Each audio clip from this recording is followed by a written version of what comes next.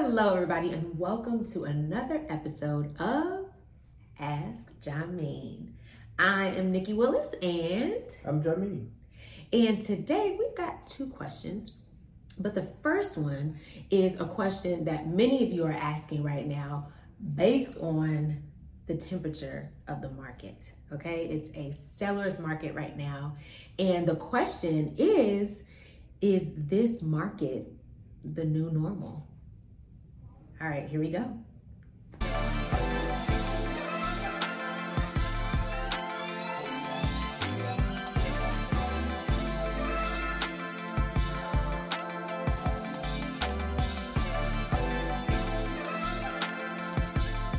So today's question, or one of the questions for today is this market the new normal? We don't have a crystal ball. We can't exactly pinpoint and accurately predict exactly what's going to happen in the future. Mm-hmm.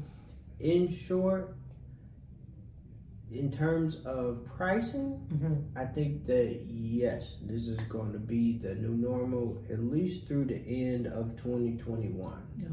So what have prices looked like? What's been the trend? Pricing is we're at the top of the market. Okay. People are having to be at over list price or even several $1,000s over list price just to get a contract accepted. Mm-hmm. The prices of rentals are up right now, and I definitely anticipate those continuing to go up. Rental pricing is going to continue to go up. Okay.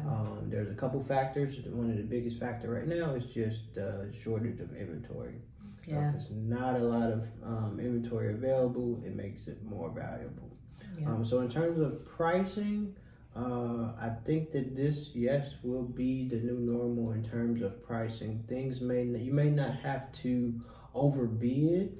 Okay. $20,000 over the list price in order to get something, but in terms of pricing, I don't think prices are going to plunge or go down because of any factor, even if when COVID is over, or if people start getting evicted and foreclosures start happening, I don't think things are going to plunge like they did back in 2008 and 2009. So right. In terms of pricing, right now, yes, at least through the end of 2021, this is the new normal as far as pricing. Okay. Now, as far as appraisals, so those who are getting home loans, as far as appraisals, when they're offering over list price, but when it gets to the appraisal part and it's not appraising for that value, what are the options? What's happening, and what do buyers need to understand during that time? Well, you have a certain percentage of buyers that are in the market that they can not only afford to buy, but they can also afford to contribute more into buying a house. Okay. So if you get an appraisal and something doesn't appraise, there's buyers in this market that are willing to pay over and above what things are willing to appraise for. Okay. Those are going to trickle and eventually go away. Those type of buyers are going to kind of eventually go away. And then you'll have your appraisals to where a lot is even now. Somebody may be at over list price, but then you get the appraisal and then it doesn't appraise. So then you have to renegotiate the price. Okay. And go down on the sales price. But you just kind of like, you don't count it all the way until it's closed. Yeah. Because you may renegotiate and then you'll be a way higher than list price just to get it. Yes. Knowing that it may not appraise and the price will be lower. Yeah. It doesn't make a difference on the buyer's end because they're either getting it for the price that they were willing to offer. Okay. Or whatever the appraise is at, the seller is going to get less money. Okay. But in terms of appraisals, those people bidding over list price and willing to pay if it doesn't appraise, eventually those will kind of trickle down and go away. Okay. Unless the inventory gets even less than right now, which I don't anticipate because it's really low right now. I mean, we're saying low, meaning there are about 15 to 16 days of inventory. So I mean, if something 0.6 is over here, 0.6, so about 16 days worth of inventory. So if something, basically we're saying if something goes on the market on the 1st, by the 15th they're already under contract. Headed towards closing the contract. So within 2 weeks homes are, already under contract. They've received multiple offers, and and buyers are forced to give what I call the biggest and best. It is not biggest and best. The highest and best. The highest and best offer. So just something for everybody to be on the lookout for on the buyer side and on the seller side, and what to expect. Yeah, so I think like this time last year, well, not this time last year, everything shut down. Yeah. But like a couple months after everything shut down, people was like, oh, we're about to have another real estate market collapse, and prices are going to plunge, and then I'm going to wait and buy a house.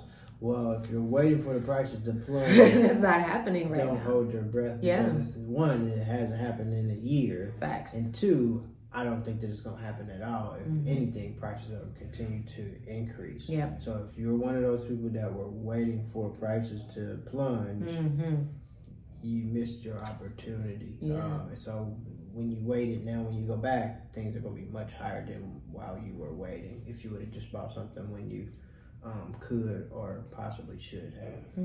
But with that being said, though, now it's still a good time to purchase, because as they're still going up, go ahead and get, you'll probably want to buy now or as soon as possible. So if you need help purchasing or want to look at your situation, you can give us a call at 702-249-9061, or you can visit our website at thewillisteamlv.com, and we'd be happy to help you and talk you through your situation and talk to you a little bit more about what's going on in the market. All right, babe, anything else you want to add to that? Yeah, so in terms of the new normal, in terms of pricing, this is what it is right now, probably through the end of 2021. In terms of inventory, I don't see this being the new normal. Okay. Our inventory is going to get better. Okay. So right now, our inventory is extremely low. But as the evictions start to happen and foreclosures start, more homes are going to become available. Okay. So there's going to be more inventory, and on top of just the normal amount of properties that come on the market in the spring and the summer, you will see more houses become available. Well, that's good. So that, in terms of inventory, do I think this is the new normal? No. Okay. Inventory will get better, but it's not going to be just a flood of houses coming on the market like 2008, 2009, or even like we thought the effects of COVID would have. And so, shout out to the government or whichever president you want to give credit. So that prevented a bunch of evictions all happening at one time, a bunch of foreclosures happening at one time. Another thing I want to point out is the difference between 2008 and 2009 is back in 2008 and 2009, a bunch of people were upside down. So true. So they owed more on their house than what the house was worth. Yeah. So that caused the foreclosure.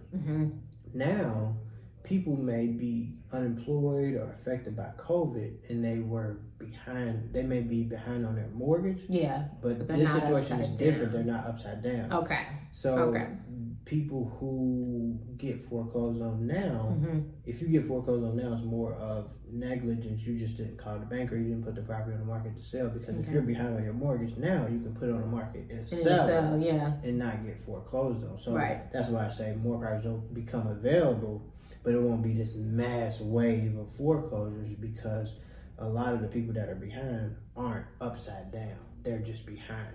Okay, that's a good point. Yeah. That's such a good point. Okay, that's the difference. That's a big difference between 2008, 2009, and then now. Okay, those people who are behind right now, yes, they're behind. They're getting notice of default. But the only way they will get foreclosed on is if they don't sell. Okay, all right. So, which is still price. You still gonna pay. Even though they're behind, they put it on the market. They're putting it on the market for what it's worth instead of a short sale. Or now it went from owner occupied to a bank, which is typically a deal. So it's just a regular sale. Okay. Yeah. All right. Okay. Well, that's good stuff. Especially those who might be thinking about selling right now due to COVID or just due to different circumstances. You might be thinking about, okay, should I put my house on the market? Will it be worth it? all that type of stuff. And with low inventory, it will be worth it. It really will be worth it. And, you can get up from under that house and, move on to a different situation. So it definitely could be an opportunity if you're selling right now. Yeah. Mm-hmm. Another thing I wanted to point out is the reason why prices just won't plunge is buyers never go away, really. Yeah. The type of buyer changes. Okay. Go ahead and get into that. In a seller's market, you have a bunch of individuals, people who are relocating, moving to a new city, first-time home buyers, buying a house. Mm-hmm. In a buyer's market, it's typically more investors, hedge funds, Zillow, Open Door, people buying a property. So there's always buyers out there. It's the type of buyer change. So there's always buyers out there. The type of buyer changes. So in a seller's market, it's normally owner-occupied, regular consumer buying houses. Okay.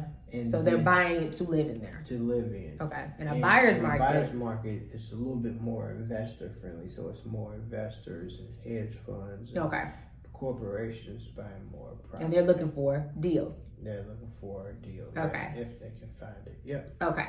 Sounds good. Mm-hmm. Sounds good. So let's get into the second question. Okay. And this one, I'm going to ask you to predict the future. How is the second half of this year going to be?